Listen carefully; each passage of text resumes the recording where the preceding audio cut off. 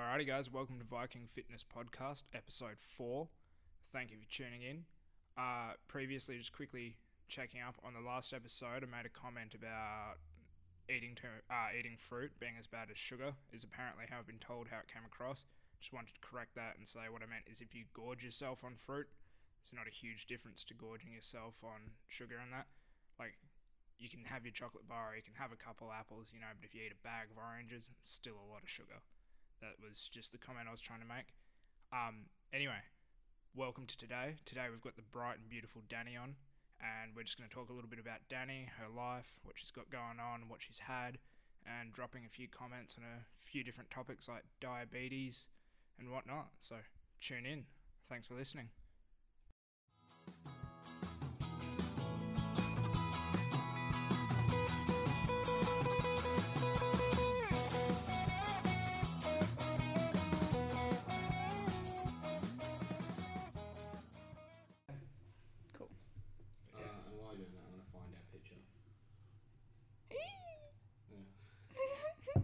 I love it. There are no words. I love it.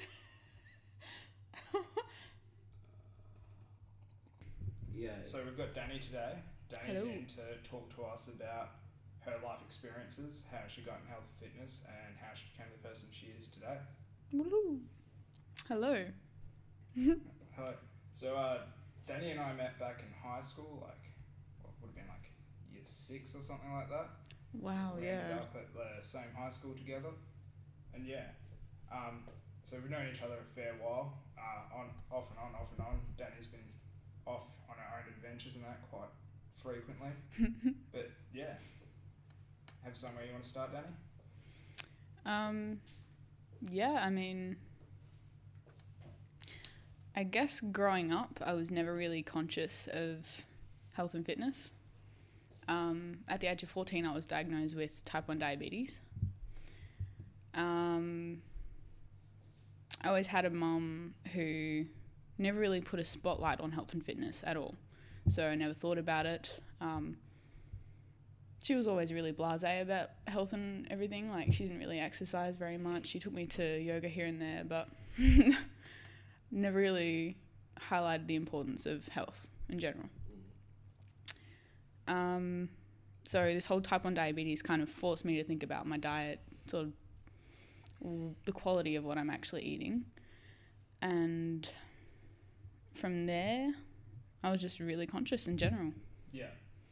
Type 1's the one where the immune system destroys the cells on the pancreas, right? And prevents insulin release? I think so, yeah. I don't know too much about it. I'm not an expert, but pretty much my pancreas cacked itself. Yeah. Okay. I was trying to bait you into answering the question, but yeah. So yeah, type 1 diabetes is it's an autoimmune response where the body will actually destroy, I think it's the beta cells on the pancreas, which produce insulin. And so without it, people with type 1 diabetes can't produce their own insulin, so they have to take it. I think they actually make the insulin from pigs. I think it's pig insulin they use. Didn't know that. Yeah. Whoa. Yeah, it is.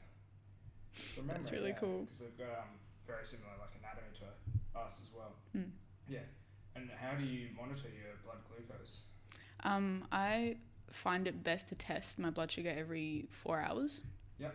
For best results, you test every 2 to 3 hours. Yeah.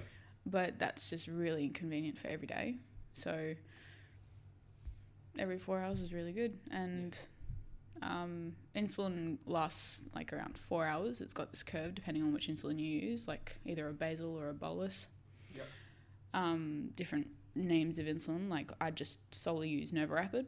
Yeah. But yeah, with that, that's how I monitor it. And do you have do you use a pinprick and test through your fingers? Or? Yes. Yeah. Okay. Cool. One of my friends has just gone to look at. She's getting a new device that comes with it's a little wearable and it sticks to you. It's got a little, I think, 2mm platinum prick. Is that the continuous glucose monitor? Yeah, and it messages your phone every 5 minutes your blood glucose level. And if you have a pump, it actually sends it to that. And I had it for 3 days, but I did a race and it fell out and off and I lost it. Oh. Yeah, and it's amazing. Yeah.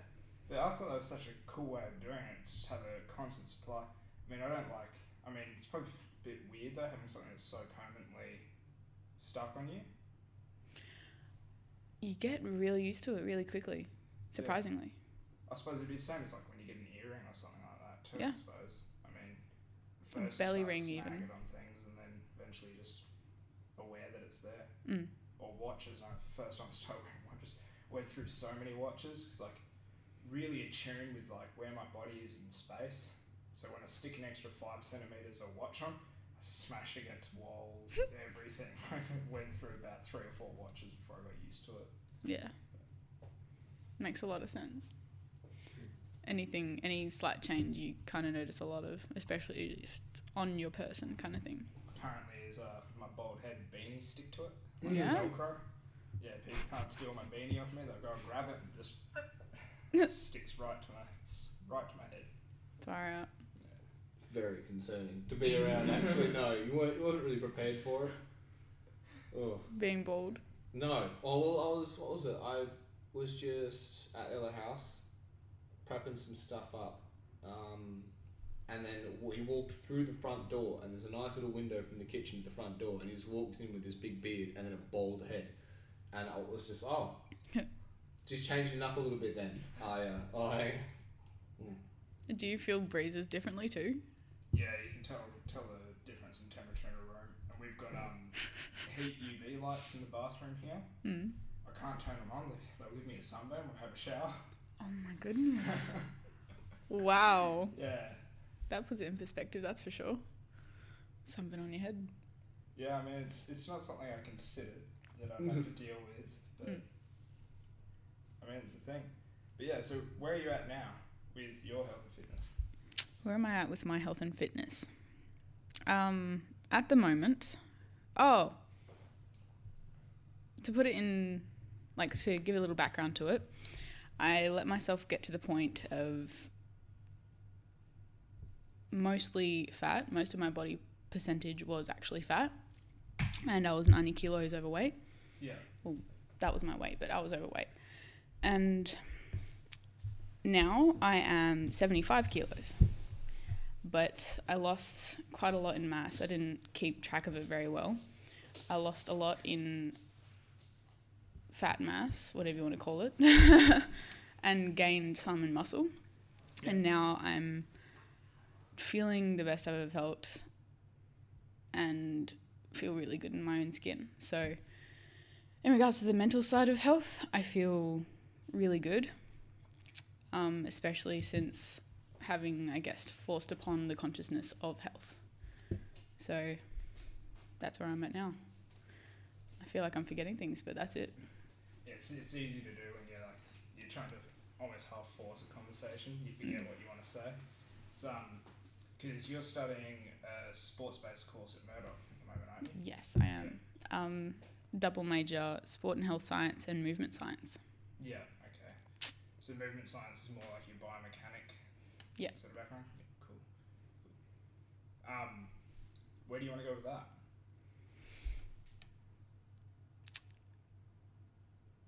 It's been a journey in my mind. At first I wanted to be a physiotherapist. Then I thought, I'm just here for the learning of it, for the passion, for the drive, just knowledge. And then I started meeting people who are in rehab. So I'm really deeply considering going into rehabilitative sort of exercise. Yeah. Helping people who can't exactly exercise or really struggle to. So you want to move on to be an AEP then? I have no idea what that is, but yes, why not? We'll put it in perspective for everyone. So Dani's course that she's studying at the moment is very similar to my course as well, which is sports and rehabilitation sciences. But working with people with chronic diseases, stroke victims, that sort of thing is outside of our scope of practice. To bring that into your scope, you need to do another 12 months studying exercise physiology, and that brings you into becoming an AEP, which also makes you a medical provider, and people can get rebates and stuff like that on your sessions. So Medicare and stuff. Yeah, people can do Medicare claims on your sessions, as well as it opens up your qualifications to work with, you know, heavily severely overweight, stroke victims, technical heart problems, all those sort of stuff. Essentially opens you up to doing very similar work to physio sort of work, but physio is a lot more hospital based. Exercise physiologists are a lot more clinic to gym based. Or even sports. Yeah. Sports. And like even the practicum I'm doing now, it's outside of my scope, but I work with a few stroke victims and stuff like that. So we do all sorts of things to like electrical stimulation and that to try and force muscle movement and that. Whoa. Yeah. It's outside of our scope, but we still get a chance to play in the field. That sounds really interesting. Yeah, it is actually quite interesting. And from a sports science take on it, it's quite simple to understand how resistance training would work for stroke victims. Because you, like, if you just go to the basics of like what happens when you lift weights, you tear muscle fibers, you regrow muscle fibers, you run neural networks to innervate those muscle fibers. So if you have a damaged side that's got damaged neural response and you're forcing that muscle to grow, you're building new neural pathways, which is going to help the stroke that is limiting them from being able to use that limb. And we'll do a lot of work with crossover of transfer, which is I've actually done a couple papers for assignments on it, which is like crossover transfer is when you train something on one limb, your body actually sends in neurological adaptations to the other limb to try and keep it balanced out. And it's the same like when people have an injury, like sports professional players, if they injure the leg, they should still be doing strength training on their right hand leg, because they'll get up, I think it's up to about 70% of the strength gains in the leg that's not even moving. And so it'll give them a kickstart to recovering from the injury. That's so cool. It's the same sort of theory that you use for stroke victims. It's like, okay, you can't use the left side, but I know if I train your right side, you're going to get neural pathways sent down the left side, which is going to help rebuild the neural pathways. Wow. Yeah. Oh, That's I can crazy. I can just see how awesome that would actually be to help someone move again. Yeah. And get down to the basics of it right to the start and build from there. Yeah. And like it's not just with stroke victims alone, like there's lots of injuries and that, like broken bones and all that sort of stuff as well, to just sprains, tendonitis, all that sort of stuff. But like that's probably been one of my favourite things that I've had at prac. Like I had a guy that came in at the start, he had done his ACL, you know, struggling to walk again, that sort of thing. The other day he was able to leg press 280 kilos of weights with an 85 kilo prac student balancing on top of the plate as well. So about a 365 kilo leg press for 3 reps. I can only do 80. Where like, you know, a few months ago this guy was struggling to walk. Yeah, wow. But yeah, no, like it's just amazing to watch people go from that sort of stuff. Like I've got another client that was told she'd never be able to pick up a piece of paper because of the damage in that. She does bicep curls with 6 kilos and she's about 80 plus years old.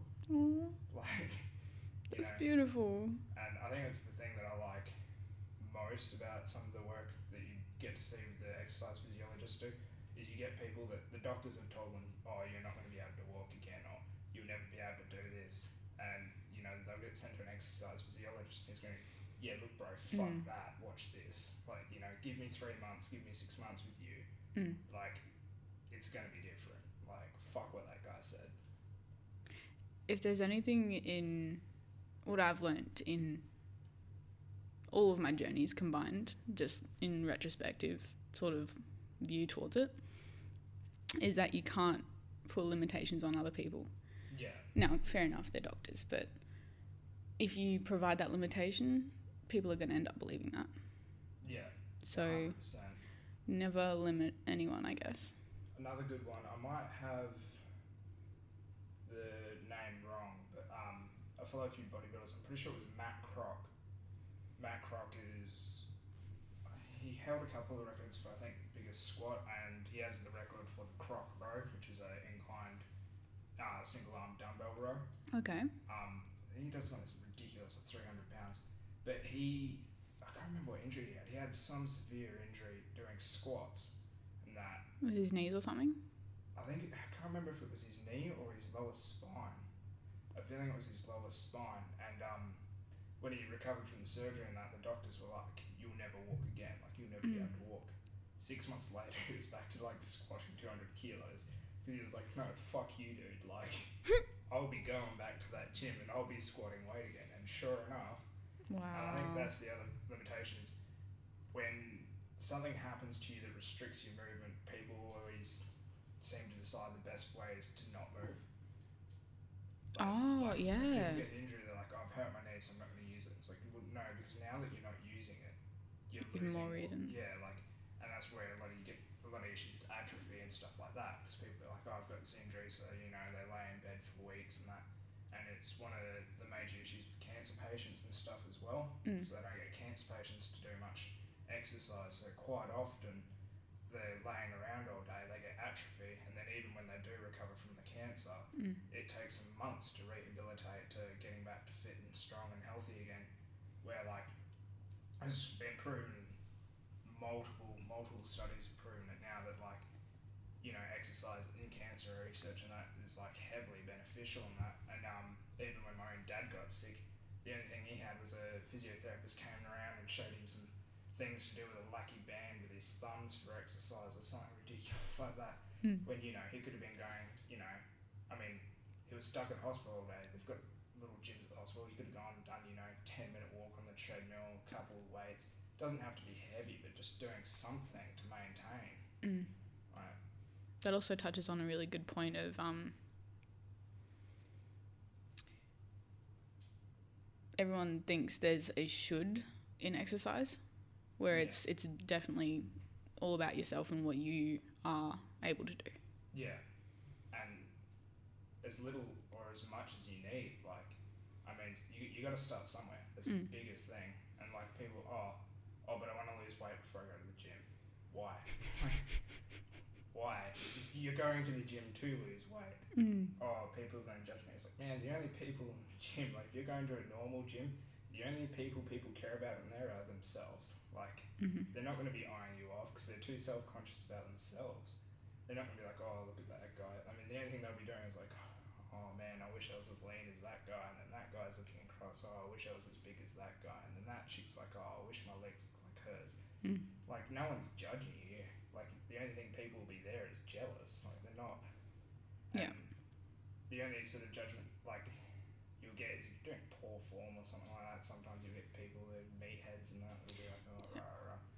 But like, do your research, get people to help you, look online, people that can help out. Go see a personal trainer. I mean, preferably sports scientist or like a personal trainer you might know. There's a lot of people going out there that... There's so many personal trainers out there. So many. So many. Problem is there's also a lot that don't know what they're talking about. Exactly, yeah. Problem with personal trainers is they learn what you should do. They don't know why you're doing it. They know the rep ranges, they know the exercises, they don't know why they're telling you to do it. The background info. Yeah. Yeah, and they don't understand the responses and things that happen.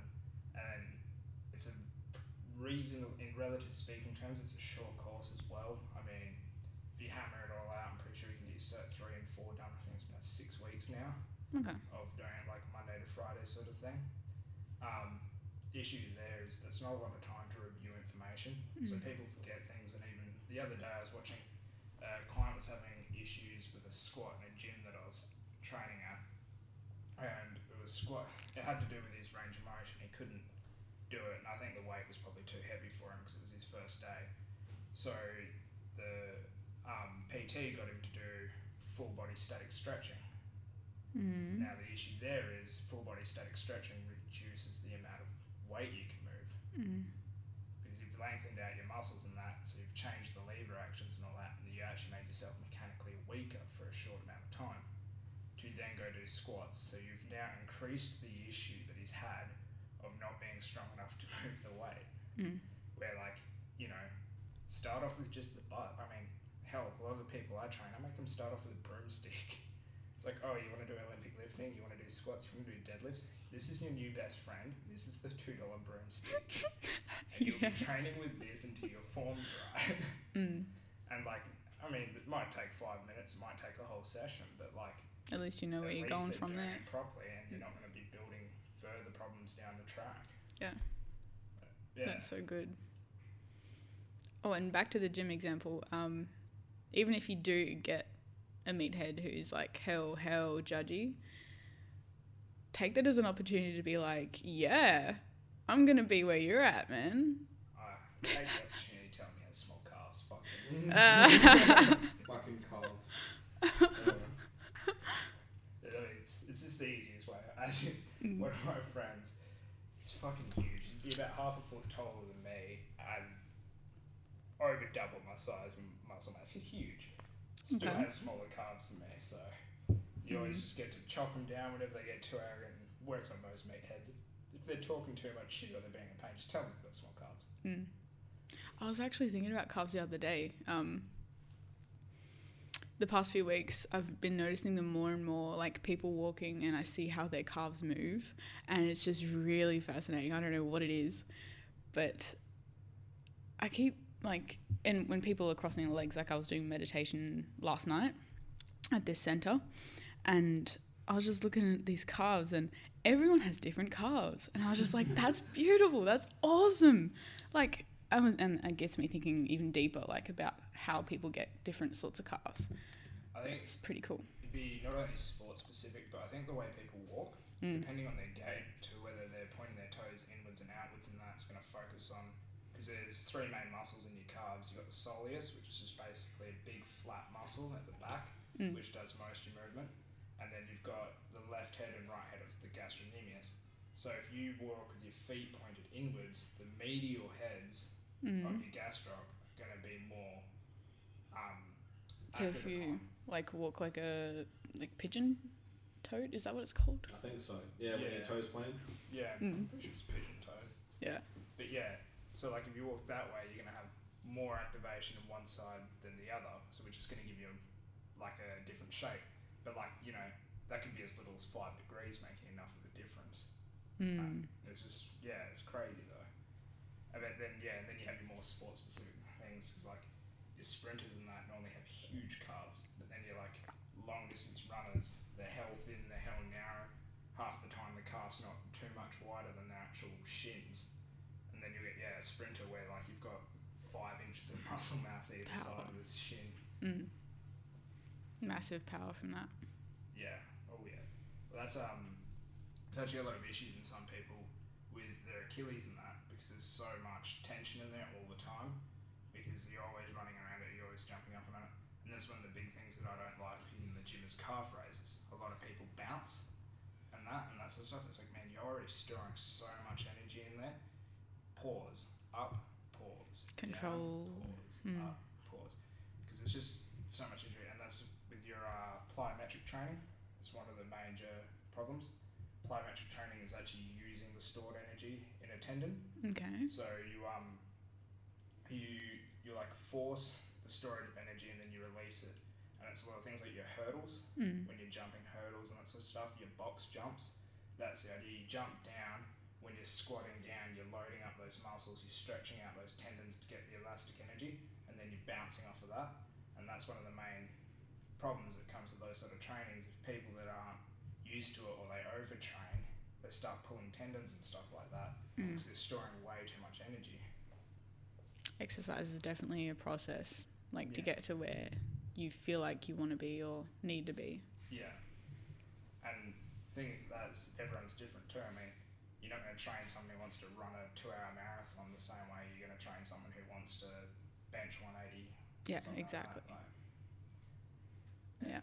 You'd think it'd be a lot easier, just the idea behind it. Like you know, well, what are the ads all on TV? 30 minutes exercise a day or something like that. It's all you need, and it's just some chick on hold to a company, she's just going up and down the steps of the front house. It's like, yeah, that's good, but it's so much more complicated than that, you know. Even all the way down to individual needs, even just like to a macro level of what a person needs as a basics is a lot more confusing. Like listening to you guys get down into it, and you're talking about 3 muscles in the calf, and I'm like, half the time I can't tell you confidently which one is the calf and which one is the thigh. Like, Yeah. every now and then I'll have one of those days, and you're like, haha, there's 3 bits. I'm like, no, there's just a leg. It's just a part of the leg. So it's great to see that. I guess you could say stereotypically, people doing, going to the gym and that sort of thing aren't smart, whatever it is. But it's like, no, there's just as much science, just as much complicated nonsense in everything as there is in exercise as well. Yeah. And it's quite intimidating. You have no idea what you're talking about. Oh. That's another thing. When one of the units that I'm doing as a part of my degree right now, exercise psychology. And it's talking about how there's this sort of ecological model. Yeah, I think that's it. Don't quote me on it, but ecological model. And it's got all these factors, and it all comes back to interpersonal, and that's how you see yourself. But one of the things is like public health sort of thing, like organizational part of the ecological model, where there's public health campaigns. Yeah. And it touches on a big thing where you've got to get the science simplified down enough to that sort of, I guess, a sweet spot maybe, to actually communicate it well, Yeah. And for someone who's going to the gym for the first time, when you walk in and you see the vast amount of variety in there, like I guess diversity, better word. Yeah. You get overwhelmed because it raises uncertainty. You're just like, what's going on? What do I do? Like, is what I'm doing actually what I want to be doing or should be doing, or I don't know. Yeah, that's the thing. Yeah, because it's not only the diversity of people, it's the diversity of exercise as well. Because you have your people that go in, they'll spend an hour on the treadmill, but then you'll have your guys that go in and they'll do 10 sets of 10 of bench and then leave. Like, you've got such extremes and different ways of training and that. But yeah, it's quite easy to be unsure, especially for the first time. Like, should I be doing what they're doing, or like what's going on? Yeah, that's what makes guidance all the more important. Yeah. And I think gyms nowadays are normally a lot better for that. I mean, a lot of gyms now, when you sign up, you have to do like 3 sessions with someone and like write out your health plan and stuff like that, which I think is a much better way of going around it. Also helps prevent suing and personal, personal, like lawsuits and stuff. Yeah. True. I mean, I've had 2 gyms where I've had to sign a death waiver in the death. What? Rockies in Geraldton. Oh yeah, no, you know what? I'm gonna say it, probably shouldn't. Steroid gym. Oh wow. There are chicks in there with bigger Adam apples than me. Oh my goodness. 3 times my size. But one of the things you have to sign, and they're like, when you're signing up to the gym and that, the way it's been worded out, it's like your normal injury one. It's like, oh yeah, I understand if there comes to any injury, and then they're like, oh, death. Like, I mean, I didn't consider it to be an option, but just don't put heavy things above your head and drop them. But here's a piece of paper in case you do. Yeah, more or less. And I think the other one was one of the Muay Thai gyms I joined, I'm pretty sure, had the same clause in it. That's crazy. Yeah. I wonder how many gyms there are actually out there these days. Oh, there's plenty. Hundreds, man. If you go on like Google's Maps now, I bet you could run to 3 gyms. There'd be like 3 gyms that are within my running distance, which isn't far. like I can't run that far. But it's like even I'm housing at the moment, at the house I normally live at, there are 2 gyms that I could run with confidently, and they're within 100 metres of each other. Like, they're everywhere. There's gyms everywhere, man. And the problem is like you quite often get a gym open up. If that gym does well, a second gym will open up next to it. People just hoard in like crows. But I think opportunistic. People need to dare to be different. I mean, at first, people dared to be different with like when 24-hour gyms came out. Gyms went from privately owned, and then 24-hour gyms came out, and people were like, well, shit, I can't could be 24 hours now too. So they switched to 24 hours and that. But now, like, probably over half the gyms easily, probably close to 80% of the gyms are 24 hours. I mean, it's rare that I go to a gym now that doesn't have a 24-hour access thing. So at this sort of point now where it's like, well, that's not enough now. You can't just be the 24-hour gym because everyone's a 24-hour gym. You need something else. And I think that's a growing market for your sports scientists and that as well. Because there's a lot more like clinical gyms opening up now. Yeah. It's hard to find one that isn't clinical like that. Yeah, and that's the thing is, what's going to happen now is you're going to have all your gyms are all going to have sports scientists and exercise physiologists. All gyms are going to be clinical gym. And so like you've got to you've got to grow and adapt. You've got to be different. You need to do things that are people like, oh no, I'm going to this person because they do this. They do it differently. I think one of the things is even just little challenges. Like, I mean, I'm not a huge fan of CrossFit purely because the training courses to be certified CrossFit trainer and that, some of them are as short as a weekend. So, 3-year degree to 2-day course, I'd assume that I might know more than them.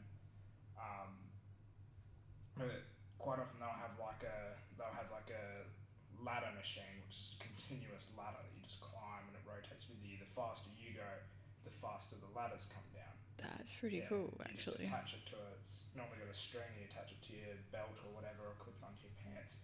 And so the further you pull that cord, the faster it goes. The faster you're running up it, the faster the ladders come.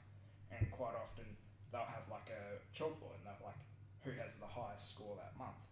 Even just little things like that, and enough to get people to go like, no, I'm going to beat that this month. Like, I'm going to be the person at the top.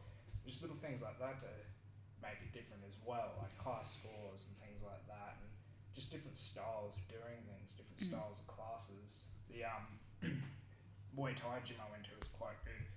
I mean, they offered Muay Thai, boxing, MMA, Brazilian Jiu-Jitsu, I think a couple styles of karate, Krav Maga, Greco-Roman wrestling, judo, all that. But on top of that, they had like, because CrossFit's a brand name, they had core fit classes, mobility classes, yoga classes. Like, they had a huge variety of things. That's more so to the point where I'm like, people need to be different now. Like, you need to have options. You need to maybe to specialise instead of going out and doing everything. I think doing everything's okay because people will then move within your gym before they move out. Because if I'm doing Muay Thai, I'll go, oh, that CrossFit stuff looks alright, or like, oh, that judo stuff looks alright, or whatever. Instead of me just going, oh, okay, well, I'm going to go find a judo gym, or I'm going to go find a F45 or something like that. I'm going to go like, well, I'm going to go do that class a few times. And who knows, you make friends, people in that class, you're like, well, I have friends here, this class is pretty good, why would I go somewhere else? Yeah, and you stick around longer and actually do the class even if you don't want to, just because the friends part of thing. And instead of moving to a whole new gym, which can be scary. Yeah. A whole new range of people and stuff like that. And no, I'm going to leave that thought process then. I'm honestly just waiting for a gym, well, not a gym, but most gyms to always just have a boxing bag there. That would be nice. It would. I'm waiting for it so much. I reckon there should be 4. I reckon most gyms should have 4. Should have 4 boxing bags. Yeah, 4 boxing bags. Okay. You want a high light one, a long light one, a high heavy one, and a long heavy one, so that people can do like all your variations of punching and kicking and speed and power things. Wicked. Because like you can't just have one little boxing bag, and like a lot of gyms, quite often a gym will have one light bag. Problem is you punch that thing, it's flying around like hell. Like if you're, for the older population of kids, it's great. They can't just sling this thing around, so they can just sit there and they can do their workout. But like you bring in a couple like people, middle-aged guys and middle-aged women that have a little bit of experience, they're just going to be punching that thing around. They're going to be chasing the thing, like waving around. So that's where you need your heavy bags, and then like your heavy bags as well, and your long bags so that people can practice their kicks and things like that. And like the thing is, boxing has terrific cardio, especially if you're doing correct forms. Most people, especially your like boxing fitness classes, they do their boxing, they're only moving at the shoulders, like they're only using their arms.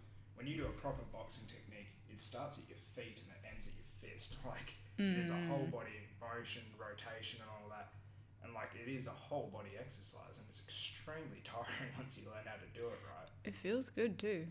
Oh yeah. Like there was a time where I always thought that punching was like, oh nah. You know, it's punching. That's horrible. Don't need to punch people. No, yeah, but punching a bag feels beautiful and thrilling, and it's just like that's where my energy can go. You know what I mean? Like hell yeah. It's like, boom. It just feels really good to me. Especially if you're angry at something or someone.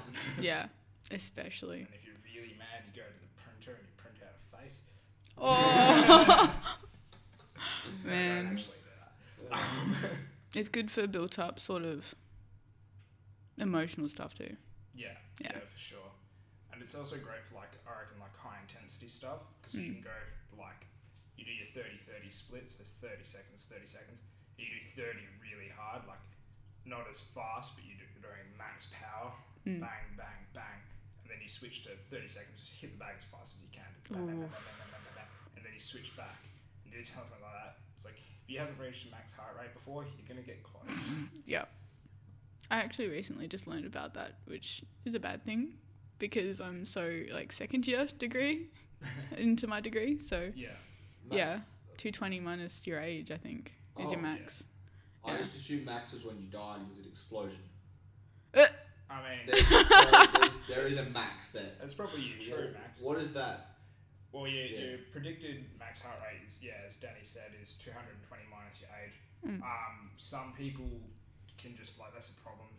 There's always exceptions to the rule, and there's always people are so different. It's very Some vague. people can go higher than what their predicted max heart rate is, and again, predicted. Especially if they're good at, like, full-on athletes. Yeah.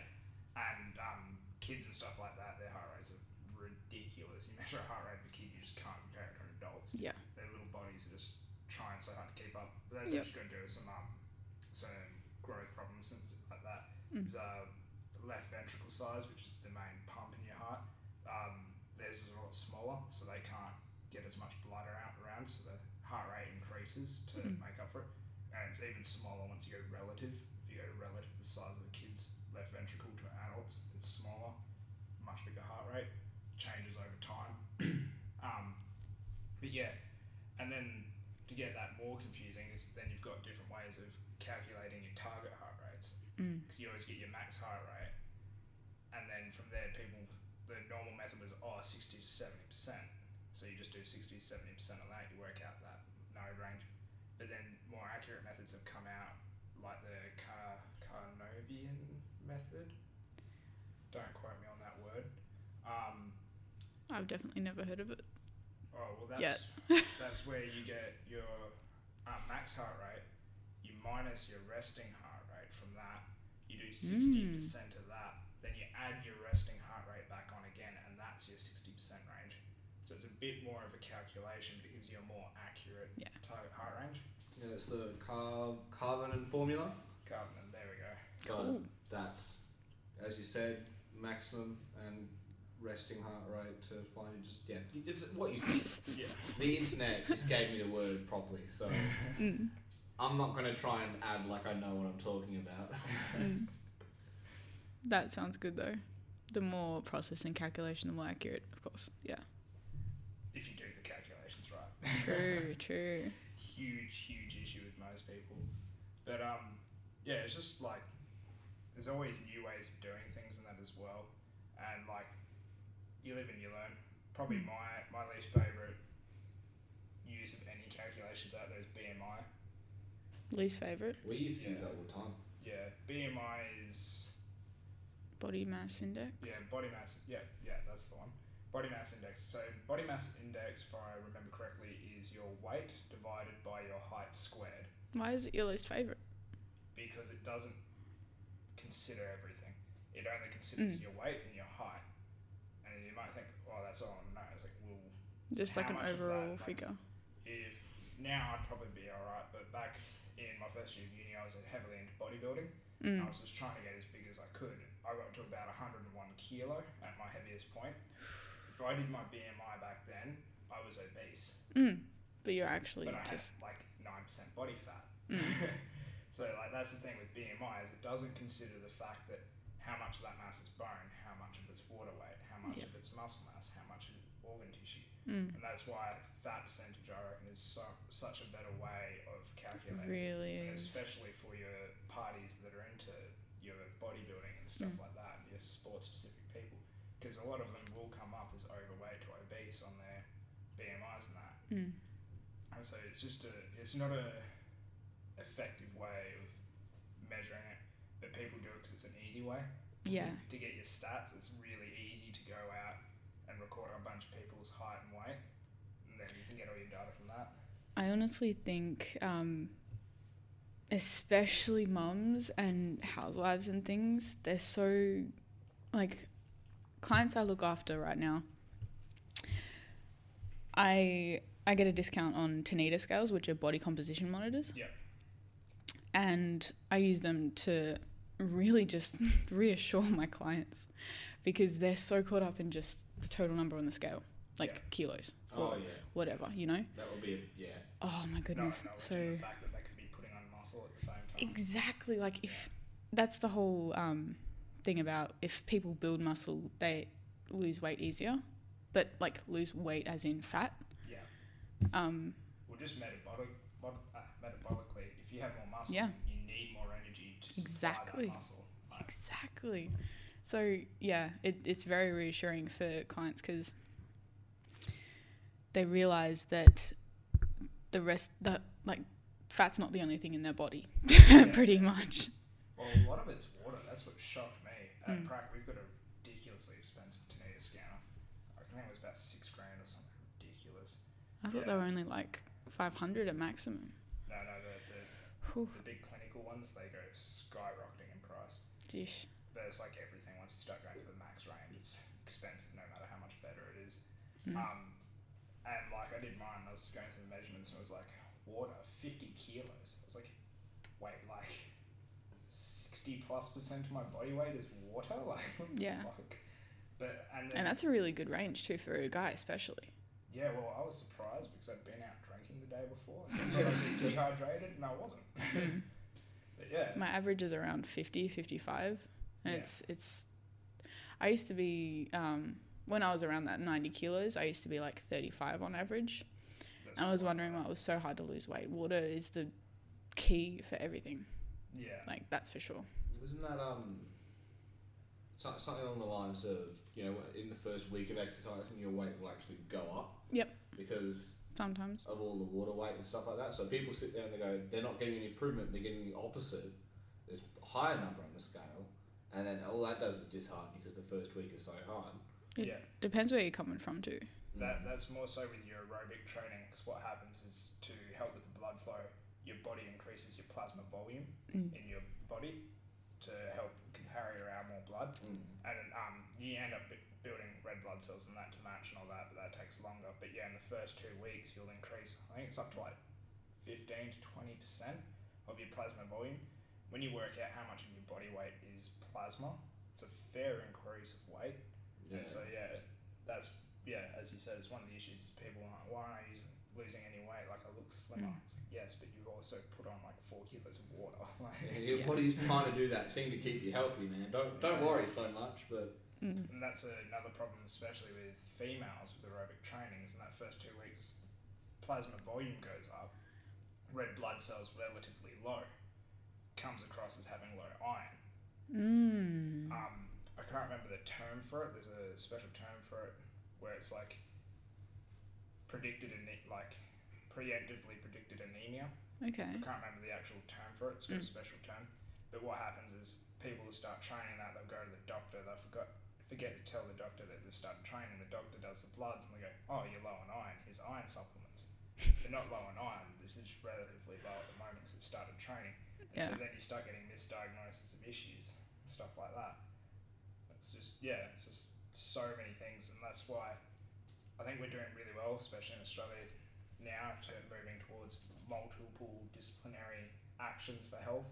We're getting a lot less to go to the doctor, this is wrong, take this, go to the physio, this is wrong, take this. Less immediate solutions. Okay, he goes, okay, you've got this issue, I need to know more, okay, look, I think you should be doing this, but I'm going to contact this person with this degree and this person with this qualification to work out other things and stuff like that. And people are finally starting to work together more instead of like, oh no, it's all right, I'll sort you out.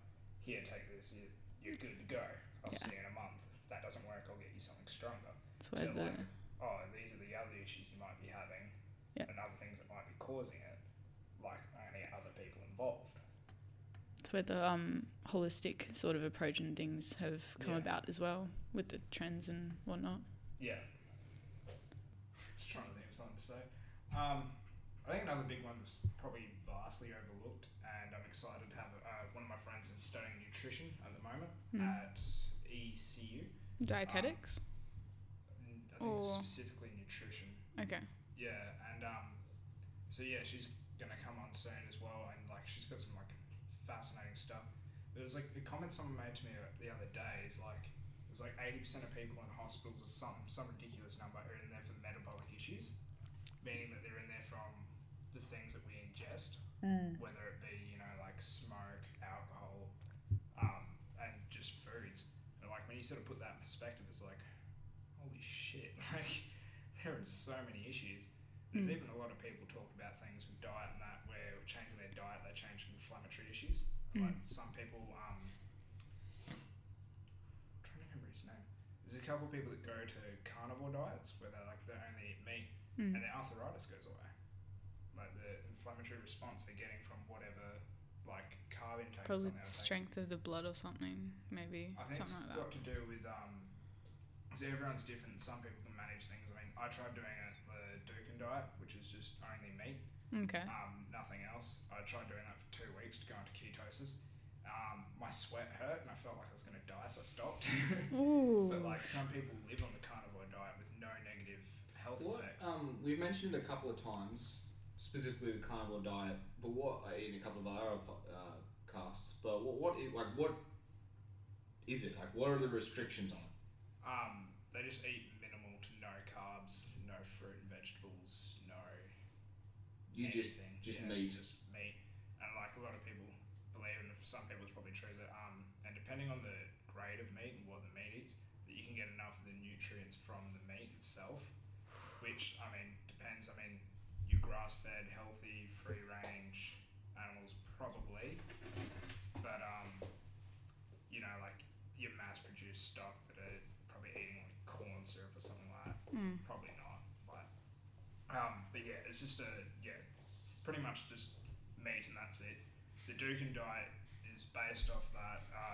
Dukan diet's where you go just meat for a week, nothing else, and then you have a vegetable day, and then like the next week you have like 5 meat days, 2 vegetable, and you narrow that down till it ends up being like 6 days of fruit and veg, meat, fruit and veg, and then 1 day of just pure meat. And it's just down to ketosis, because what happens in ketosis is you can't use the meat and fat that you're eating as an energy source to a degree. If you eat too much protein, your liver is like a philosopher's stone almost. It'll turn some of the protein into carbohydrates. But if you restrict your carbohydrate intake, the byproducts you get from breaking down carbs are needed to break down fats. So when you can't break down the fats you're ingesting, which you're getting quite high volume if you're doing a carnivore diet, you can't break those down. So where does the body go? It goes to your fat mass, breaks those storage down, turns those into ketones. Oh, that's cool. And then ketones, once used for energy, or huge things, if your body thinks it's going to need to use shitloads, it'll make shitloads, but then it can't turn the ketones back into fat, so you piss them out, which is actually why diabetics get sick. Yep. Because they can't get if I did it, I'd probably die. Yeah. They don't take the insulin, they can't get the glucose out, so the body starts eating away at their fat mass. But because they don't need the ketones, they just think they do. So it keeps on making ketones. Ketones are acidic. So then it's like it feels cool. acidosis. There's this thing called DKA, which is diabetes ketoacidosis. Yeah, diabetic ketoacidosis. Yeah, and from Janelle that she's probably had maybe an episode or 2. I think she's had one recently. Okay, yeah. I've had about 4 in my diabetic lifetime, and two 2 lows. And anyway, the DKA it feels cool. It's very fascinating when you feel it, because what I call dragon breath, it feels like you've got a lot of acid on your tongue and you just breathe it and you pee a lot. Yeah, you're filtering out all that glucose and ketones, man. Yeah, it's definitely an experience. Well, that's one of the issues too, is ketone bodies are quite a large molecule compared to what you normally excrete through urine. So it actually damages your little renal tubules and stuff like that as well, which is another issue that diabetics and people doing these sort of diets can run into. So they can run into kidney failure. So they just can't handle I didn't know that. processing these things, because ketones are pretty similar to a protein, Mm. so they're quite large in structure. And yeah, your kidneys aren't supposed to filter proteins. It's quite often, like when you have a urine sample at a hospital, and that's normally one of the major things they're looking for is whether you have protein bases or ketones in your urine. Because they're just things that aren't supposed to go down that pathway. So when they are, it's like, okay, well, what's wrong? Like, what do we need to fix? Yeah. But yeah, it's actually really interesting, like following people with type 1 diabetes and that, and how it all works. And like it gets a lot more confusing when you go into the sports side, because it's like, well, how much insulin do they need to take? How much energy do they need available? Like it's so much, becomes a lot more deeper need to know. And because there's things like, because the major issue is you need your insulin. Insulin is like a key that unlocks the door for the glucose in your blood to enter your muscle mass. So if you don't have your insulin handy, they can't replenish their muscles as well, which is another place where proteins and that come through, is because the muscles eat away at themselves as well. It's a key thing for storage, insulin.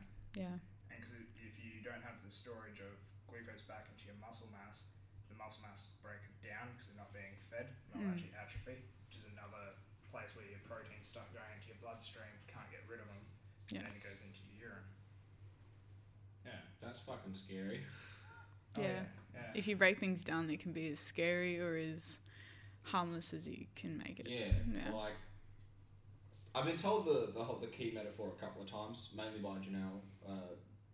Just like a brief explanation of how it all works, because every now and then I'll get drunk and I'll see her stab herself, and I'm like, how does that work again? And then I get the same thing. I'm like, oh, that's really cool, and forget it all. But when you break it down to as to why as well, instead of just what's going on, but why everything needs to happen the way it does, it's crazy that we've managed to get to this point of, oh yeah, you know, it's just an injection, and then it fixes all of these problems at like such a small level temporarily, and then you're gonna get another one. Like, it's it's cool that we've gotten this far, but it's also like, this is freaky. Yeah. And as someone who's never had to deal with it, like no one in my immediate family has to deal with it either, so it's kind of like I don't experience anything to do with it very often at all. Checking your pump. Yep. This is another form of injecting insulin. Oh, that's cool. And what I'm holding up is just an insulin pump, so it's constantly on my body with a really harmless tiny needle just in the subcutaneous, which is like just my skin, outside layer pretty much, almost, and yeah, gives a lot of fine-tuning control. So I'm really grateful that I've gone from that injecting 3-4 times a day, that Janelle is still probably doing, I think. Yeah, she still does the rapid injections pretty much just whenever she's eating. Yeah, and the 4th injection that I used to do is the 24-hour, which is the basal I talked about earlier. The Lantus normally? Yeah. Or there's another one called Levemir I've heard a lot about. That's very popular, especially with children. Okay. But Novorapid is the only thing I use, because it keeps the background going. It's got my personal settings in there. Yeah. And it's a lot of fine-tuned management. That's cool. So it's gone down to, it's a lot simpler, and it's personalised for you. You know, because everyone's different. You know, it's great that you've got a system that goes, this unique individual has their own way to do it, and bang, it's locked in there now. Instead of just doing, this is how people do it in general. Yeah. Not like how each person needs different things. Yeah, and my sort of body settings as well, because everyone's body's different. Everyone's how they take on insulin is very different, and what carb to insulin ratios and things like that. It's all in there. It's all in there. Talk to your hospital, your local hospital about that. Yeah, that's crazy. Yeah. Just to fly back into conversation, just in case anyone was listening, was like, oh, what? Like, they didn't answer that question. You asked a question about the diets with the inflammation. The thing with that is some of the foods that you eat can cause inflammatory responses, and so that was the idea behind that. Is something that they were eating was causing an inflammatory response, which was aggravating their arthritis and things like that. But it's also like your seeds and grains. A lot of them have adapted from us growing them, mass growing them, and harvesting them. They've produced a molecule. I'm pretty sure it's called leptin, which actually causes irritation in your gastrointestinal tract. I heard as of well. that. Yeah. And myself personally, like I try to avoid breads and stuff like that, like your wheat and grain based carbs now. Stick to potatoes, rice, that sort of thing. But Sweet potato. Sweet potato. Oh yeah. But it's like that sort of thing. Like that was the comment there. Is that some foods you eat can cause inflammatory responses in your body, and then again, everyone's different, and people get it to varying degrees in different places. But that's why a lot of people are moving to change diets now. And then like gluten's another one. Like I don't want to be one of those health freaks. Like don't eat gluten. But I actually feel the difference with gluten. Yeah. It's interesting, really interesting. But the thing is, you have people who have celiac, which are gluten intolerant, but then you have non-celiac gluten inflammation as well, which can cause a variety of different issues. Yeah. And I think it's just a similar sort of thing where like plants have this weird thing where they can talk to each other. One of my favourite examples is like when a giraffe eats a tree, it'll send a signal downwind that makes the trees taste like shit. I know that. to Yeah. try and protect themselves. I think it's the same sort of thing that we're running into an issue now is from mass growing all these things and harvesting them all the time. They have some sort of way, the plants communicate somehow, and we just don't understand how it works. And probably because we trap ourselves with our definitions of our words. Like if something's outside of a definition, we find a lot of trouble understanding it because we can't explain it with words. And I think it's that sort of thing as plants must have this network of talking, and so they're eventually building up adaptations to not be eaten. And like I think there is probably a really significant influence there. Yeah, and I think that's where like your gluten problems and leptin and stuff like that are coming from. I think it's like it'd be more along that sort of line. I mean, when you think about it long term, it's probably amazing that doesn't happen with other types of food and stuff as well. I'm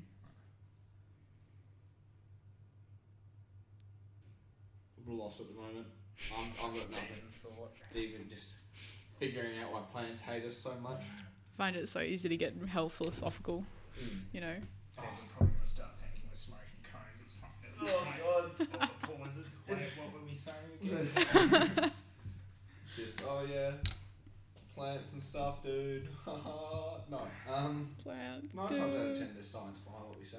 Chemicals in the water are making the frogs gay. Oh no, not the chemicals. Not the water.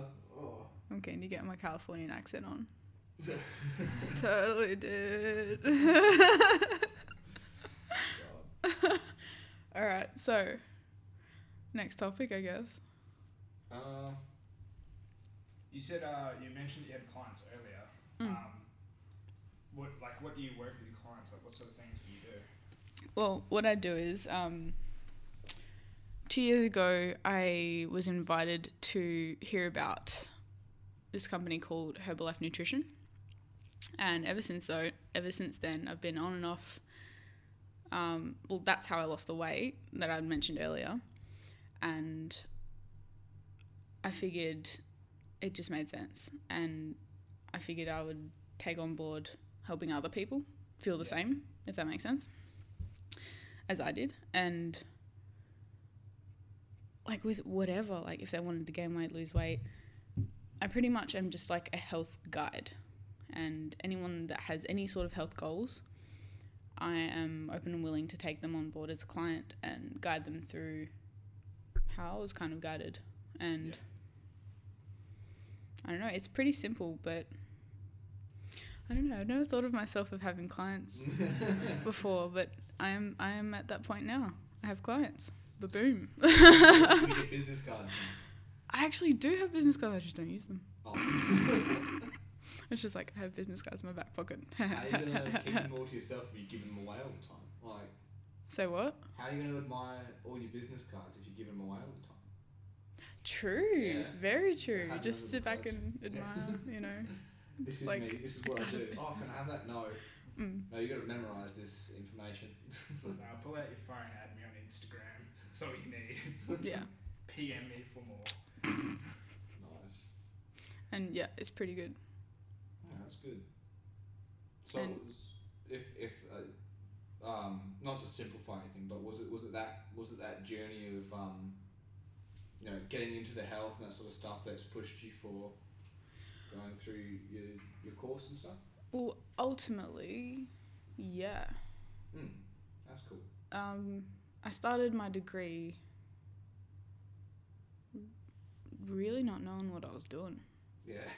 And I was like so in my own mind about physiotherapy and preventative exercise as medicine, instead of doctors and hospitals and diabetes just paints that picture for you.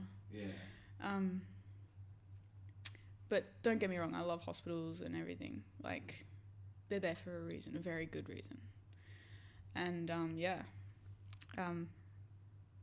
my health consciousness has definitely guided me in everything, because ultimately I feel, to my core, health is where everything starts. That's fair enough. Yeah. Oh, that's cool. And fitness being a large part of that. Like, it's so good for so much, and it's so underutilized for a lot of different things these days. So yeah. What about yourself at the moment? What sort of training do you do? I literally just started yesterday training to do an 800-kilometer bike ride in February next year. Jesus, is that all in like one go? Is this like a long distance marathon thing? Or? Spread out over a couple of days. Yeah. Yeah. 800 kilometer. Yeah. So, are you going somewhere? Like, that's most of the way up the coast. It's, I think I haven't thought too much in depth about it, but I think I'm going to Melbourne. It starts in Melbourne or Victoria somewhere. Oh, yeah. Or, I don't know. Is it a loop? Do they take you back to the start, or I have no you idea. just go, okay, Why not? Yep, work it out. I have no crazy. idea. That's a huge distance. That's really impressive. Yeah, I'm really keen to do it, and it's for a good cause as well. It's to raise money for kids without homes and shelter and food and things like that. So, yeah. Well, that's going with the fitness being a big part of life. Like, when you think for me, it's sort of like I have to do work so I can pay for living, that sort of thing. I have to kind of figure out what I want to do in my free time with hobbies and stuff. On top of that, I need to keep myself healthy, so that's I personally split that into two. It's like looking after my diet and then trying to get some physical stuff in there, and then it's exploring new hobbies. That's kind of me at the moment. Yeah. But I feel like that's also pushing, especially since school. You've got school where you spend most of your time, and you come home and you do your own thing with your mates. Then you'll have like dinner and go to bed, that sort of stuff, and repeat it all over again.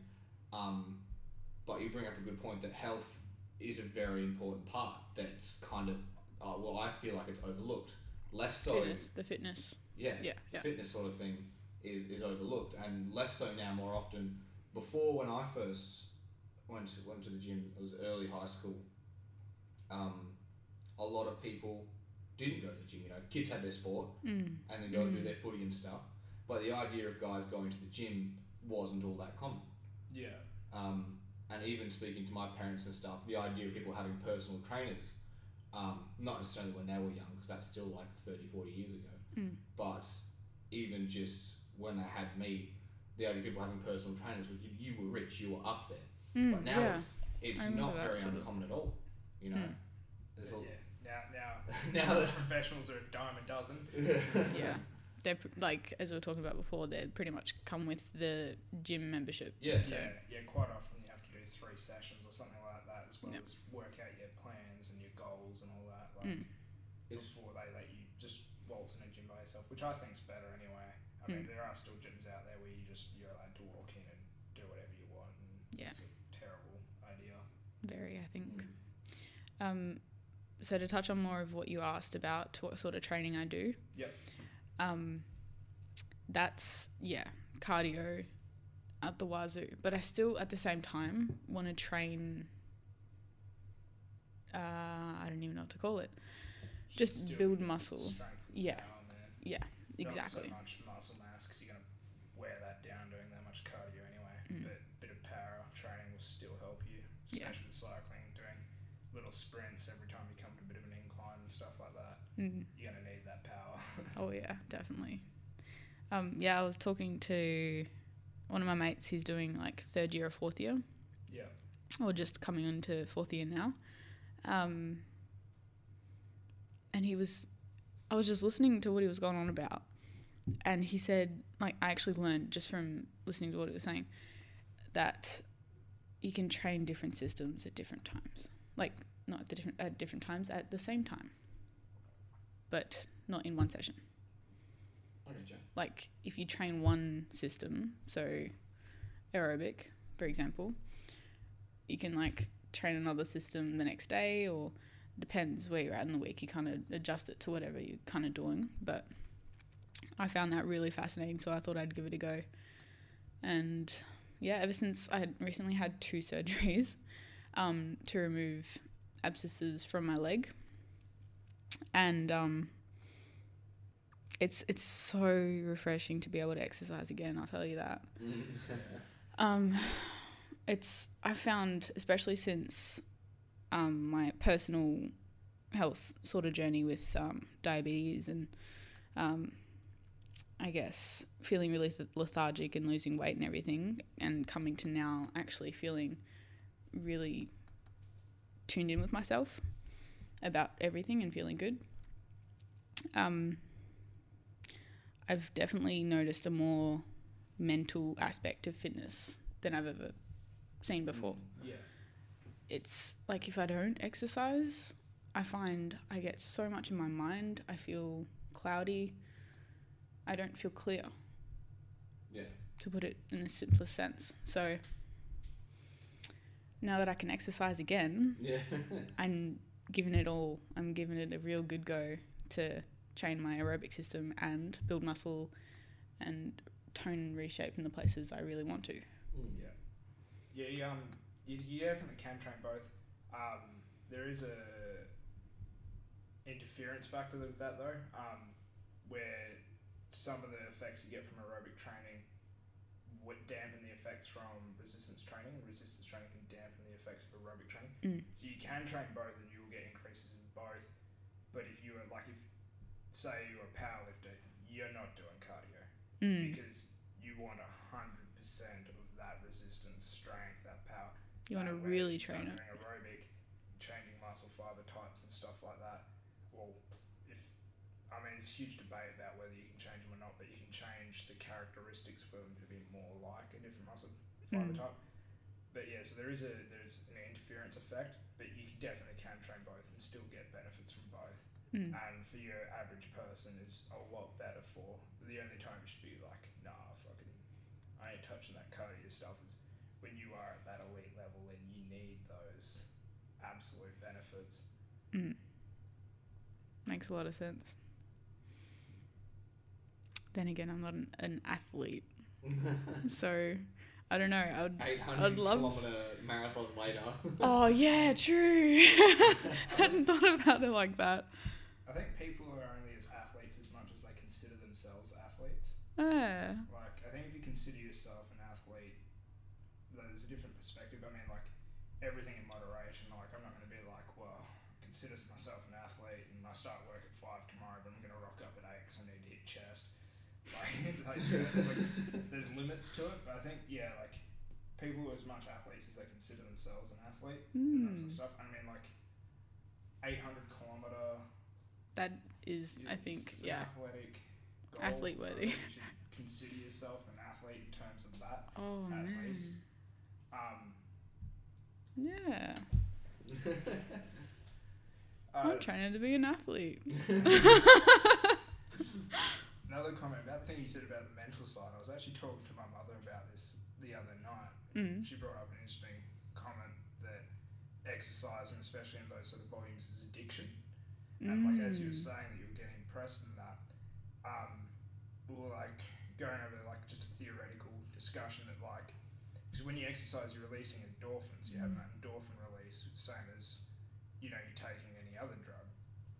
So what happens is you're taking this endorphin release and then you get that, like, you know, you get accustomed to that level, so you need to train harder to get more release, right? So that's the same as, you know, you need to up your dose to get better effect.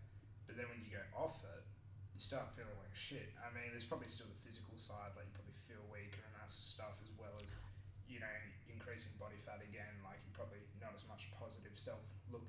But there's also like, I wonder, is there withdrawal? So you're not getting your drug, you're not getting that release of endorphins, but it's an addiction as well. That's something I've actually been kind of conscious of, because I got a few mates who very consciously, or not consciously, very obviously addicted to exercising. Yeah. For me, I haven't thought about myself being addicted to exercise as of yet. Thank you for bringing that up. I'm not sure. I think I go a couple days without exercise and I just feel like something's off, like that I'm out of balance. Yeah. If that makes sense. Yeah. Yeah, I can dig that. I mean, I have a lot better self-positive image at the moment, but like when I was heavily into my bodybuilding and that, if I skip 2 days of gym, I'd look at my mirror and be like, look, you fat fuck. Like, oh, man. Look at you, so you need to drag yourself to the gym, you're a fucking waste of space sort of thing. Oof. Nowadays, I'm a lot better, and now I just normally feel like a beaten dog because I probably train too hard, but I mean, I enjoy that. If I'm not sore the next day, I feel like I could have committed more. And it's probably also my nutrition at the moment. I'm probably not eating enough, but like, yeah, I have a lot better positive image in that, and like I can go a couple days without going to the gym, like, you know, like fuck it, like I'm gonna be at prac in a day anyway, I'll just do a workout before I start sort of thing. But yeah, I think it was definitely like I was reaching that point of like exercise addiction where if I didn't have that stimulus, like everything just went down the gurgler, like the whole lot.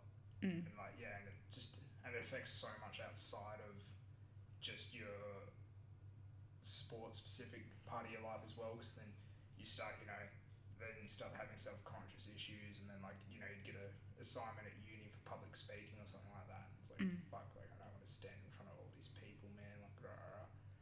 And just like things like that can affect so much, like it's the crossover effect from so many different things.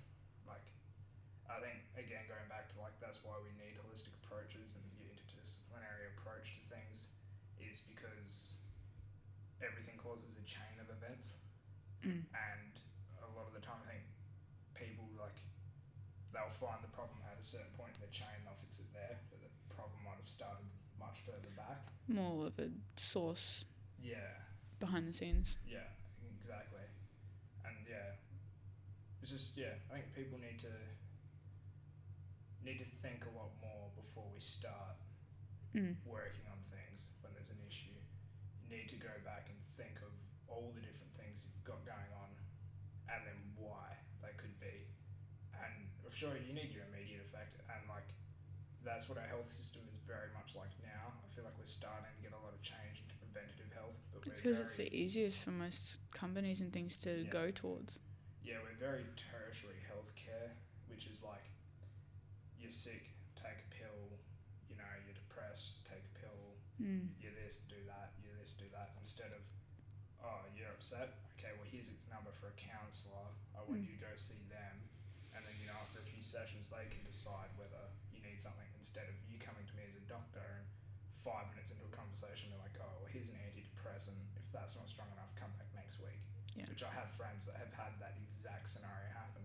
And including like, me. Man, like, you broke up with your boyfriend, you need to talk to someone, not take these fucking drugs, like, yeah, you know, no, less things should be fixed with a band-aid. Yeah, sort of less quick to quick to a solution, immediate tangible results. solution.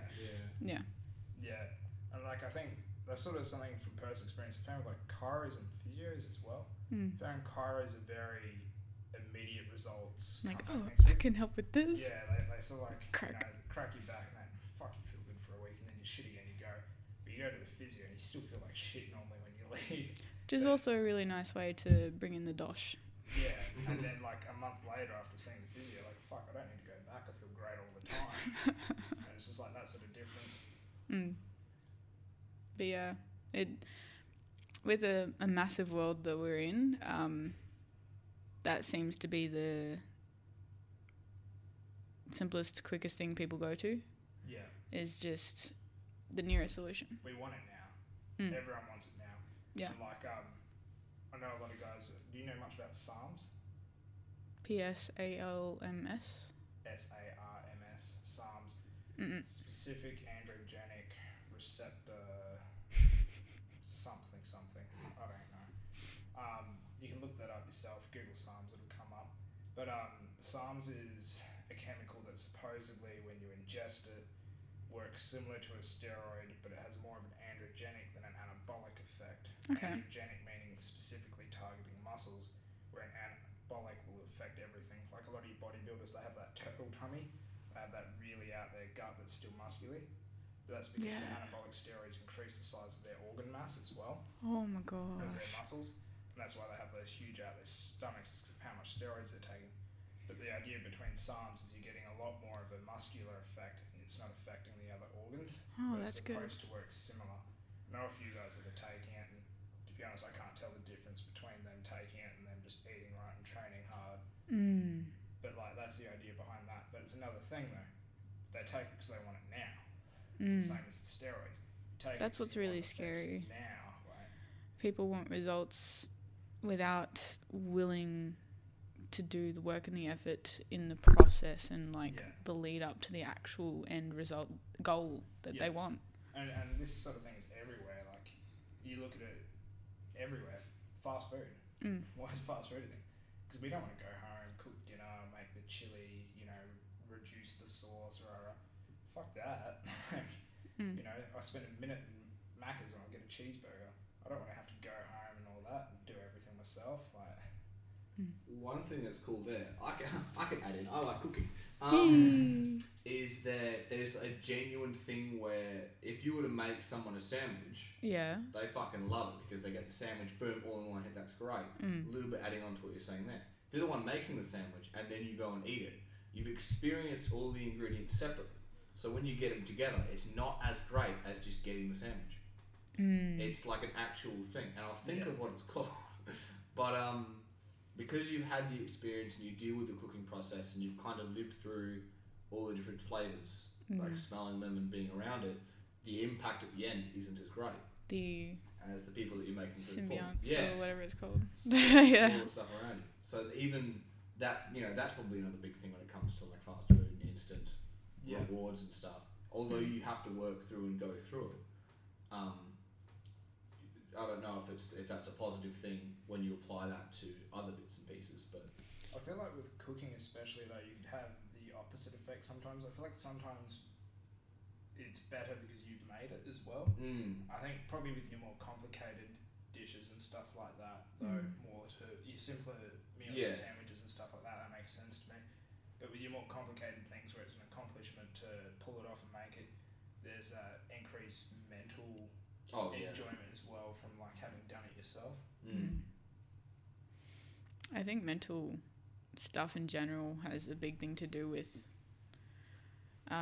gratification, whether it be immediate or delayed, or just everything has to do with how you perceive it and how you feel about it. So with health, fitness, whatever you call it. Everything, yeah. That's crazy. Deep in the philosophy again. That's the thing, is it everything... The worst is that it'll always wind back to that, and especially because now as we're getting more time to ourselves, more time to think about stuff, it kind of always winds back to how everyone's been doing it for ages is the set way, despite whether or not that's the best way. Yeah. So quite often people don't want to change and become like slave to traditions. Like you do things because you feel like you need to. Like I can do it. Like I do that all the time. If I've been doing it the same way for a while, keep doing it like that. Like wiping standing up. Oh look, we're not going to get into that. No. You're all wrong. I'm the only one awake in a world full of sleeping sheep. All right. Sleeping sheep.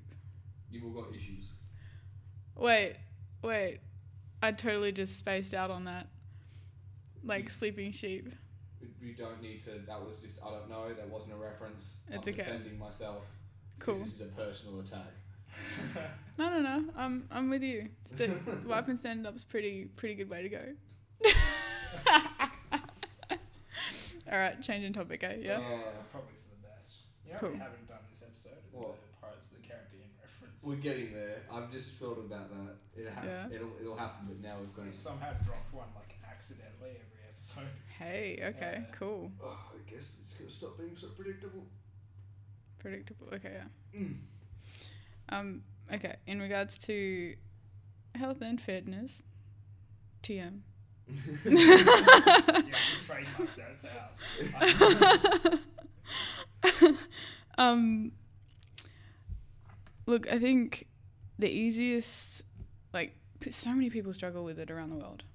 Yeah. And, like, even the reason that we're doing this podcast right now is to get the message of fitness out there. And to, I guess, I don't know, help someone out there, provide insight, perspective, whatever it might be. I really think that people always go for the easiest way to go. Yeah. And least resistance. Yeah. And with whether it be rehab or sort of community or nutrition or anything, what people are already doing and what they've already tried is the best way to go. Yeah. To follow along with their strengths, to go with what does work and guide the process. Like what you've done sounds like you've done a lot of. It's just like the broomstick. Yeah. And then build it up. And then eventually, before they even realise it, which I love creating this feeling for people, is reaching that, what they've never thought they could reach before. And that's also why I say don't limit people, because people can achieve so much more than they realise. Yeah. That's a huge thing you'll notice with when you're just trying to set weights for someone that's never trained before, people are a lot stronger than what they think they are. The biggest thing I've found is don't tell them what weight you're putting on. Just put on weight, they do it. They're like, okay, I'm going to up it, I'm going to do it. Because you sit there and you go, oh, that's 35 kilos. And I'm like, holy shit, that's like 2 bags of cement or something. I'm like, fuck no, I can't lift 2 bags of cement. So, well, now you can't do it because you've told yourself you can't. Like, if I just lied to you and went, oh, yeah, do that. Okay, we'll go up now. And then I finish up, like, okay, that was my max. So you go, rack it up. It's like, that was 50 kilos. They're like, what? Like, wait, what now? Like, yeah, man, like, people are much stronger than what they think they are. Yeah. And I mean, like, even like, you see all these crazy videos of people like lift cars off people, like, you know, like, people are strong. People are really strong. I mean, that a lot of adrenaline's a major thing. And steroids. People are, human body. Wow. Steroids is such a funny thing to me, though. Like, it's so heavily judged, and I feel like people need to just take a chill pill. Like, my theory is if you're not hurting anyone, like, do whatever you want. And in, like, a competition aspect, like, if steroids aren't considered fair game, don't do steroids. Like, you know, level playing field sort of thing. But, like, you get so many people that, like, I've even made a comment myself about saying to people, they're like, yeah, I'd probably do it. And I had one person the other day be like, it's so immoral, how could you do that? Like, how's that immoral? It's like, I'm considering the fact of injecting myself with something, with the knowledge of how it works, what to do, how to PCT and all that sort of stuff, and that to see the effects on myself and that, and like learn from it. Now, which part of that's immoral? It's like, God, because they're banned. It's like, I'm not in a sport. I'm not competing, and that sort of stuff. Like, why does it matter? It's not illegal because it's immoral. Yeah. It's illegal because it works. Yeah. And in some sports, definitely, I like, I mean, some things where I wouldn't care, like cricket, it's like the batter wants to take steroids so he can slug the ball. I don't give two shits. But like when you move into sports like your combat sports especially, I think it should be a lot stricter, purely on the basis that like you have moved from being better at the sport to endangering someone's life. Yeah. Because they could be landing hits that they wouldn't have landed before at much greater strengths and stuff like that. And you're considering like this is going from them hitting a ball to like they are punching this person in the head. If they're taking something that is increasing the ability to do that is considered banned, I really think it should be a lot heavier penalties. And in the terms of accidental death and that, I reckon it probably should be judged for manslaughter as well if they're caught cheating.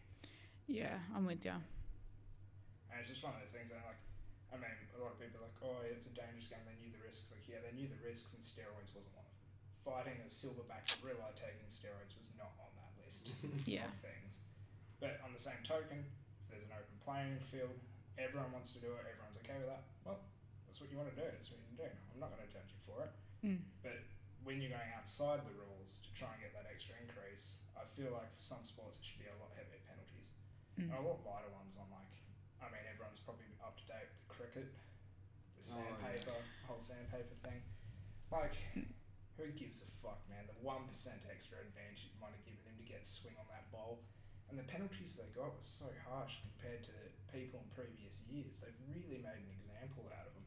People in previous years putting lollies on them and stuff like that, like shining it up with a lolly and stuff.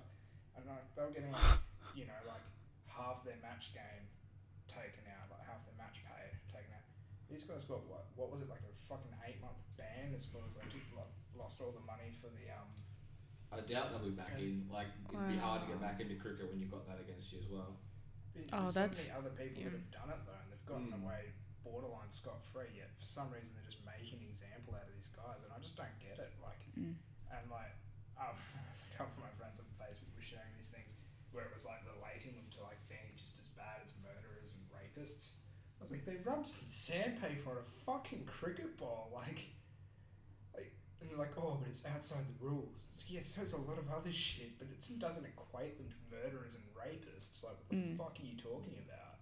Doesn't mean it's at the same standard as, like actual moral stuff, or yeah.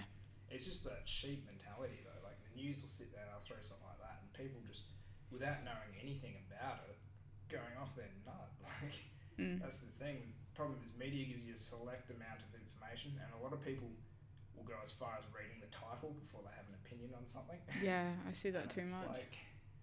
Like, man, like, did you read the rest of the article? Did you do any of your own research? It's like, no, but I read the title. It's like, what do you fucking do, dude? Like, I'm not talking to you about this. Leave me alone. Yeah.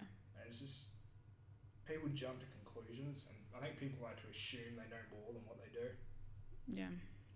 I mean, me personally, I didn't even know, like, what the rules were with cricket and that, like, with the tampering with the ball. I mean, I can definitely see how roughing it with sandpaper would not be allowed. But there's sports where things aren't disallowed, like gymnastics is a huge one. Gymnastics, you're allowed to put anything you want on the bar to increase your grip. And there's a huge thing, a lot of people, and it's missed sponsorship, I don't know if anyone's picked it up yet, but a lot of people use honey. A lot of people cover their hands with honey when they do the gymnastics on the bars to give them better grip. Okay. But there's even been cases where people melt down like jelly babies and they'll put that on their hands. Oh my goodness. Like that increased grip. And it's, from memory, it's the next competitor's job to make sure the bar is clean and ready to go. So then they have to go out and clean it, then like dirty it up again to their standard and that. But like, that's one of the things that are like, that's allowed all the time. But it's like, where do you draw the line with that? With cricket, like, if I have a sweaty armpit, can I rub the ball against it, give it a shine? True. Like, is there a marker? So you see them every time before they throw a pitch, they rub it on their shorts. And that before that. Like, it's like, where do you draw the line of ball tampering? Like, how did that even start? I mean, like did people go off at the first person who ever did that? Yeah. Maybe it might have been like the whole underarm incident where I think it was Australia won against New Zealand by throwing an underarm when it was still in the rules. Okay. And so they chucked the shits and that. Now underarms are completely banned. All throws have to be overarm because it's just everyone went overarm, like never did it, and then like the game was won with an underarm, and everyone's like, "No, fuck that. That's cheating, bro." Wow. So they change the whole rules based on that. It's like, it's just funny. Like, where do you draw the line sometimes? Like, I feel like there's such a grey area between sides that like it becomes difficult to set lines, and then some things are set unfairly. I think due to the fact that you have to put a line somewhere, and like probably over here, motorbike licenses is a good example of that, because you used to be able to ride up to 250cc only on a lambs class, and you'd have to do another test to go unrestricted. You can now go up to 650cc's, such that the bike is below a certain power to weight ratio, because some companies made 250cc super bikes which were faster than like 650cc motorbikes anyway, so they've had to draw the line in that. But then you can still buy 700cc motorbikes that are weaker than the 650s and that, or like lower, and it's like, well, you know, it's unfair, but you've just got to put the line somewhere. Sometimes you don't have that area to put a grey area. You have to put up a border and say, look, sorry, for safety's sakes, we've decided this is where the line is. We understand there's some grey areas, but this is the best option we have. I feel like sports and stuff like that come to that as well. Like the sandpaper, obviously no, but like, yeah, I don't know the rules. Cricket might be banned, but can I rub the ball on my sweaty armpit before I throw it? Because I'm allowed to rub it on my shorts before I throw it. So, you know, it's just, where do you draw the line? They probably might get into some health and safety things with that, like, what if the person has HIV? You can't throw balls with sweat on it. Might get onto other person's scratches that they've got or something. I don't know. Yeah. Well, that's another one. In fighting that, sometimes I'll let fighters fight with staph infections. It's like, man, you're letting that guy go in with the poison advantage. Like, I actually know about staph infections. Since the operations, they give you this body shower wash to get rid of this staphylococcus. I think that's the actual staphylococcus term for it. And I was thinking, whoa, people could actually have high levels, low levels, just walking around every day. You do. You're covered in staph all the time. It's the most common one, and that's like, infections are fairly common, but when you think about it, rare, because you are covered in it all the time. Every time you get a cut, you're having a chance of having a staph infection. It's quite common in fighters, and I think it's just the rubbing body sweat and stuff over each other all the time. It gets in your eyes and your mouth and whatnot, and sometimes you get blood on the gloves and whatnot when you're punching each other up, and it's probably stems from that. But like, if you've got an infection that's outside your body and it's contagious, you shouldn't be allowed to then go fight that person like for money. Like, it just seems so strange. But it's just another area, like, where do you draw the line? Because if you had a broken wrist or something, they wouldn't let him fight, because it's a different type of injury, or a different type of what's the word? You're on your own. Yeah, because it's a different type of setback. Like, it's a different set of rules. But yeah, it's just one of those things. It's just weird how the world works sometimes. How are we doing for time? What are we feeling? I have no idea. I know, I don't check my phone during all this. I mean, I know it's 10 past 12 at the moment. Oh, wow. Do you want to wrap this up? Or? Yeah, why not? Right, Do you want to throw a Pirates of the Caribbean reference in there? You think of one while we wrap this Oh, up. yeah. Alright, well, cool, yeah. Well, thank you very much for coming on today, Dani, and where can people find you? My pleasure. Go for Instagram. Instagram? What's your Instagram, though? Yeah, Danielle Violet Pardo, and that's just DANIELLEVIOLETPARDO. I didn't realise how long it was. I've never had to spell it out before. Fair enough. Alright. No other places you want people to reach out? No Facebook or anything like that? You can search me on Facebook, but I don't know. It depends how personal you want to get. Same. Careful saying that. Yeah. All 7 of our viewers might get creepy. Yeah. Oh. Okay. Well, we don't know who most of them are, so. This is true. All right. So same name, just with spaces in the appropriate areas. Danielle Violet Pardo. Yeah. Cool. All right. Awesome. Well, thank you very much for coming on, and thank you for those that have tuned in and listened today. You can find Danielle at Danielle Violet Pardo, and you can find us at Viking Fitness on Instagram and Sixth King Fitness everywhere else. All right, thank you so much for having me. Oh, it was great. It's great to talk to someone who's in the same line of doing what I'm doing as well. Exchange ideas and all that as well. It's been good. Bikes and stuff. Yeah, that's us. We're done. All right.